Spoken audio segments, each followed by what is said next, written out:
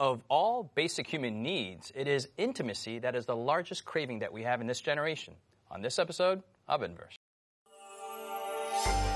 Coming to you from Silver Spring, Maryland, welcome to Inverse, a Bible-based conversation on life principles, contemporary issues, and thought-provoking perspectives. Now here's your host, Justin Kim, with Inverse. Hey everyone, we're so excited that you decided to join us here in the studio with our Inverse gang here. We are going to study 1 Corinthians chapter 17 in this 13-week segment on God's will. We're talking about intimacy in this episode, and we're going to get really, let's go to the Bible, and let's have a prayer. Hi, Callie. Yeah, that's great. Father in heaven, we thank you for your guidance thus far as we have studied your will, and as you have already so graciously given us so much understanding, I pray that you would continue to do so as we study your word together right now. We ask these things in Jesus' name. Amen. Amen. Amen. 1 Corinthians chapter 7, and for those of you who are watching out there, we want to encourage you to get your Bibles, whether it's digital or print, and go to inversebible.org. Well, you'll find the study guides there for this segment's topic and other Bible study topics as well. 1 Corinthians chapter 7, verse 1. Siku. Sure. Now concerning the things of which you wrote to me, it is good for a man not to touch a woman. All right. That's a. We'll stop there and spend some time talking about that one verse. No, let's keep on going for the context. Okay. Context. Verse 2. Nevertheless, because of sexual immorality, let each man have his own wife, and let each woman have her own husband.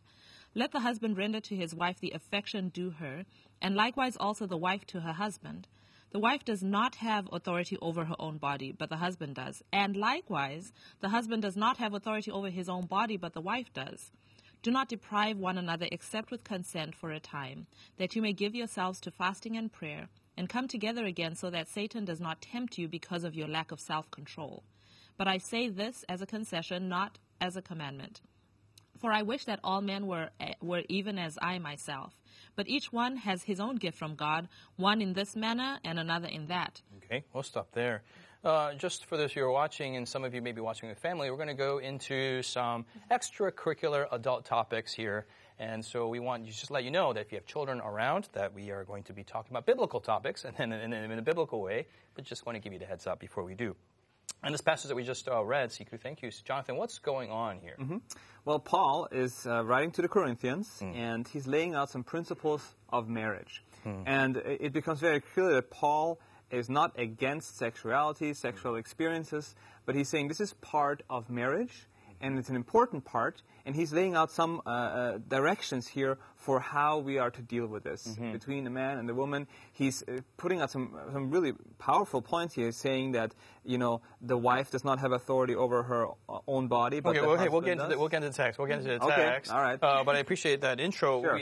I think it's very, very important that the Bible does talk about sexuality, the physical intimacy between a man and a woman, and it's very, very important that we establish that the Bible thinks of that as good. Yes.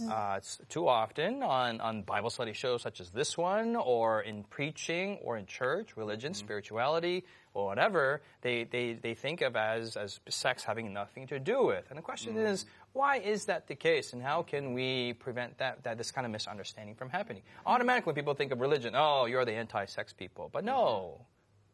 A lot of times it's talked about in the context of don't do it before marriage. Don't do it. And so, but that's all they talk about. Don't do it before marriage. And sometimes you just hear don't, and you forget the rest of the context. And so there's so much time spent on you should wait, you should not do this, and it's bad, that even when it carries over into marriage, there's still this mindset of like, it's bad.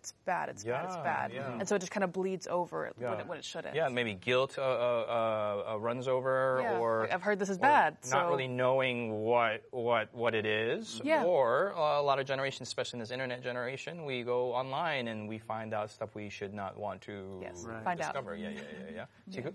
I was going to say, I don't know if I can make this analogy. I will. Do it. But, do it. So with my 3-year-old, I'm trying to teach him not to eat too much sugar, right? And so the lesson goes, don't eat sugar. And that's, I'm just going with what Kelly was saying, the don't. And, but it's good things in moderation, right? So just because it's sweet doesn't mean it's bad for you necessarily. But because he's young and it's like, don't eat sugar, don't eat sugar, don't eat sugar, anytime you taste something that's sweet, like it's fruit, right? And it's like, Mama, should I eat this? This is sugar. And like, no, it's got natural sugars in it. It's actually good for you. So sometimes the simplistic don't, and we end up Gets overplayed. putting it. Yeah, but Paul says, if I could go to verse 5, in the context of marriage, he says, do not deprive one another except with consent for a time. Okay. And him saying that, he's saying that in the context of marriage, this is something that you should engage in and often, because he said if you do deprive one another, it should be only for a short time. So this is something that is a positive thing. I would even venture to say a necessary thing in a healthy marriage is you should do. Yes. And if it's not happening, it should be only for a short time and with consent with one another. Otherwise, this should be a very prominent part of your marriage. Yes. There's a lot to unpack in that passage, and we'll get to each verse. And what I really appreciated about this segment thus far is that we are looking at human beings in a very holistic way. From our identity to our mission, to our talents, to our relationships. Sometimes in the Western world, we tend to compartmentalize each one of the things, and we want one another. But we see that we're all these just kind of a mess of a person, kind of the spaghetti pasta that's just congealed all together, and we're trying to pull one pasta thing at a time. And the Lord deals with us from our past, the present, to the future. So even our bodies and even our sexuality, we are all sexual beings, as weird as that sounds. We do have a certain sexual identity about ourselves, and that plays a part in who we are. And even our sexual urges that all human beings have, that in itself innately is a good thing that God has given. And we need to be very careful, because a lot of times in society, especially if you're of the masculine gender, that is looked down upon. That drive, that urge is a God-given good thing to have. But the thing that we're talking about today and what the Bible addresses is what you do with that is where the Bible gives guidance and counsel on. If I could say just to comment on the way in society that in men, sexuality is looked down upon. Men shouldn't be sexual beings. It actually has an effect on women as well, because women are sexual beings. And so it becomes that in the right context, it's okay for a woman to be a sexual being, but then that is so downplayed that, the men are the ones who are sexual beings, and that is a negative thing, so woman is not, and it's a good thing for her not to be, so what if she is? Right. And so what Paul says at the end of the verse, in verse 5, he says, so the end of it is so that Satan does not tempt you because of your lack of self-control. Yes. God, seeing us, he created us as all of these aspects of our being, and these are all positive things that God put in us. And downplaying it or treating it like it's a negative thing, actually the devil has opportunity to tempt us into things that God did not intend for us, because we're denying an aspect of what God made us to be. I would even argue that it's such a great thing that God wants us to have the best sexual experience fundamentally, that he gives us these conditions. And the world has all these other things that experiences sexuality in a more mediocre way, or I don't know what the right word is, but in a subsidiary, in a lower way. Jonathan. We were in our previous episode, we were talking about the relationship between a man and woman in the Garden of Eden when God started. I mean, we don't know this from Scripture right away, but I would not be surprised if the sexual experience was one of the first experiences Adam and Eve even had. And the beauty of sexuality in the context of holy marriage and a holy relationship is that through it, you don't just come close to each other, but you also come close to God. Because it is in the sexual experience that we see a revelation of God's love, the selfless, self-sacrificial love that God has for us. In the sexual act, which, by the way, as you were mentioning, Adam and Eve, their first day together was on Friday night Sabbath, right? And so the holiest of days was the holiest of days. And, we kind of bifurcate and separate the sexual act as a physical act and as a spiritual act and as an emotional act. But really, those three are all together. That in the sexual encounter, I mean, you're experiencing full-on intimacy with another human being in its most rawest state, right? There's no barrier anywhere. I mean, and that, when two people in the context of love, is just like cement, yeah. And there's this wonderful fruit that comes out of it, literal. I mean, there's there's conception and whatnot, but also emotional healing and whatnot. But the world wants all its benefits without that level of rawness and intimacy and even embarrassment and shame in a good sense, yeah, and to counter. Yeah. Callie, and then back to Jonathan. I've been reading a book recently called The Act of Marriage, and in there it talks about how they did like research on like thousands of couples, and actually Christians have reported a more satisfying sex life than non-Christians. And I think it has to do with that spiritual realm of, you know, and also the selflessness of giving. Like it talks about here, like the wife's body does not belong to her and the husband's body does not belong to him, but it is a selfless giving. And that selflessness can only come through Christ and through the Holy Spirit. And so we see it as just as, you know, I just want to feel good, so I'm going to make myself feel good, and you're here to help me do that. That takes it away, but we need Jesus. And so I really appreciate the Christ-centeredness of it, because that also heals us from the idea that sex or anything around any kind of intimacy should be something guilt-inducing. Yes. But because Jesus gave it as a gift, and like, you know, God is there with us, and like the Garden of Eden, that's actually what makes it better. Yes. So we were establishing that it's God's will for us to have sex. Yes. But in the right conditions for optimal experience. Yeah. Can we say that? And for our benefit. So what are those principles and conditions? Jonathan? Sorry, that was a problem. But let's get into the text here, which is what Paul is saying. Let's do it. Yeah, well, as we look here at the text here, for example, in verse 4, the wife does not, now that I can actually talk about it, the wife does not have authority over her own body. A lot of people stop right there, unfortunately, but the husband does. And likewise, the husband does not have authority over his own body, but the wife does. And this... it's funny what verses people know. Yes, isn't it? Yeah. But, and what parts they don't know. Well, this is kind of to what Callie was saying. In the context of marriage and sexuality, you don't own yourself. You have given yourself to the other being. Complete selflessness, which is what God has exemplified towards us. And so, and it is in that process of living for the other person that the relationship flourishes, that the relationship gets beautiful, and that the sexual experience is the most meaningful. The sexual experience often, especially in the world, is being just focusing on the physical and on the end point.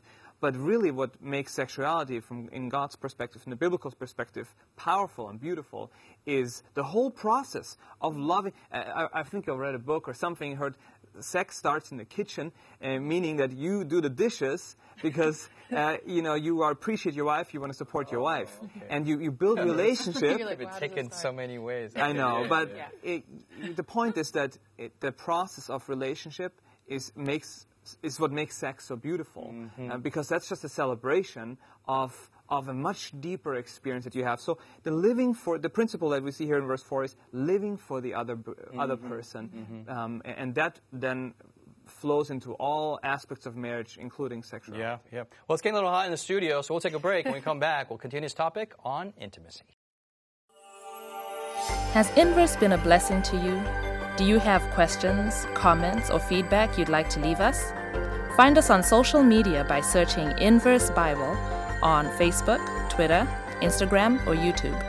While there, join us, like us, heart us, thumbs up us. Our handle again is Inverse Bible, no spaces. Now, back to the discussion. Hey, welcome back. We're so glad that you decided to come back, and we're continuing our conversation on intimacy. It is humorous, but it is a little like on some topics. But it is a topic that we need to talk about, especially in this open society that we have, and what the Bible has to say. Other principles that we find in 1 Corinthians chapter 7 regarding intimacy within marriage, do you see? Okay, while you're thinking, I can find something. Is found in chapter 6, actually. Chapter 6, which gives the context. Yeah, I cheated. But I get to do that. Verse 18. And the Bible says, flee sexual immorality. The verb flee takes its cue from an Old Testament narrative where someone is fleeing. Can anyone guess which that story is? Joseph. Hey, flee Mrs. Potiphar. And so here, the very interesting thing is that sexuality is good, that God created it. It is good and holy and pure. But there are other things that are outside of the realm of God's will that the Bible says flee. And one principle that you're all mentioning is found in chapter 7 is the wife does not have authority over her own body, but the husband does, and likewise the husband over the wife. We are not our own. In a sense, we are each other's. But also in a gospel sense, we are also not each other's. We are both the Lord's. Yes. And so as we have sexual intimacy, physical intimacy with another person is, many ask, what is permissible, what is not? And this is your expression of love towards another person, but also how are you treating a daughter of God? That's something, or a son of God, something to be mindful of with dignity and respect and godliness, but also full-on emotion and full-on passion and your full humanness comes out. But there are some things where, this is the daughter of the king that you are, or son of the king that you want to be mindful of. And just to go on with the verse you started in chapter 6, from verse 18. Yes. Talking about every sin man commits is outside the body, but the one who commits sexual immorality sins against his own body. Or do you not know that your body is a temple of the Holy Spirit who is in you? So that realization that, in a man and a woman coming together, it is, yes, a physical interaction, but there's a spiritual realm to it because my body is not my own, like you said, like we are the Lord's, ultimately. And so the way that we treat each other should honor Him. Yes. And I guess being aware of that, before I was married, I thought it was like a weird concept, but I heard a preacher saying, when a man and a woman come together, they need to realize that God is there. And I was just like, I can't believe he said that. Yeah. But in reality, that's if you were to think that God is there, then outside of the context of marriage, it would be an uncomfortable thing, really. Yeah. One preacher said it this way. If you were going on a date with a man's daughter and you were about to engage in inappropriate relations with his daughter, if you imagined that her father was in the room, would you do what you're about to do? And it was like, you're dating this, like, you're not gonna, be inappropriate with some man if he's inside the room. He's like sitting on the edge of the bed. You're not gonna do certain things because he's there, right? And it's like, in like manner, when a man and a woman are together, the father is present, right? And if God has sanctioned this thing, then you can, he says, eat freely, right? It's permissible. But if it's in the wrong context, then you're not going to do it freely. So having an awareness of God's presence, whether married or unmarried, it brings up the act from a purely physical, exchange, friends with benefits type situation. Right. And this is a holy act in the presence of God Himself. Yes. When we look at other theories of sexuality, they're more animalistic or even evolutionary, meaning if you're hungry, just eat. If you're, just find something and that's not what the Bible portrays. This is a very high act rather than a low act. But it is bookended, this passage, by verse 1 that we kind of laughed a little bit of. But verse 1 says, it is good for a man not to touch a woman. And in verse 7, for I wish that all men were even as myself, but each one has his own gift from God, one in this manner and another in that. So he's talking about singlehood, and we don't want to impose singlehood or marriage on people. But what is the context? What's the larger principle that Paul is trying to get at? He's not saying get married or stay single, but what is the larger goal for single and married people to. Well, he goes on to say that, when you're married, a married woman looks after the things of her husband. Marriage, getting into that intimate relationship, it changes your priorities, and rightfully so. Yes. When you're a single person, you got you to think about, and, you and your relationship with God and what He's calling you to do. As soon as you get married, He said, your body is not your own, right? You can't just be like, I'm going to do this because I feel like it, right? Because you are accountable now to the person that you're married to. And so, whether you're married or you're single, all should be to the glory of God. But being married puts you in a different situation. The way that you glorify God changes from if you're a single person. And so he's saying, if you're a single person, there are things and benefits to being single. There are things that you can do that a married person cannot do. Just like if you're married, there are things that a single person cannot do because they're not married. Yes. Yeah. And as single beings, we have a great responsibility. We in a previous episode, we were talking about Adam. He was alone at first. Yes. And God gave him something to do. He had a mission and an identity at that point. until later on he realized that, he was looking for a companion. But if you're single, it is okay, first of all. There's nothing wrong with you. And there's a blessing in knowing that it's you and God, and He has a mission for you.